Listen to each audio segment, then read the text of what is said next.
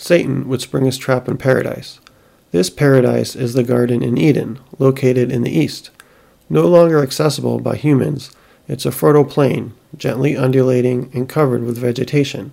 It's a place of great beauty and pleasure, charming and radiant, and where the first man and woman would be its caretakers. In its center rises a fountain, a river that rises and ultimately flows out to 4 branches.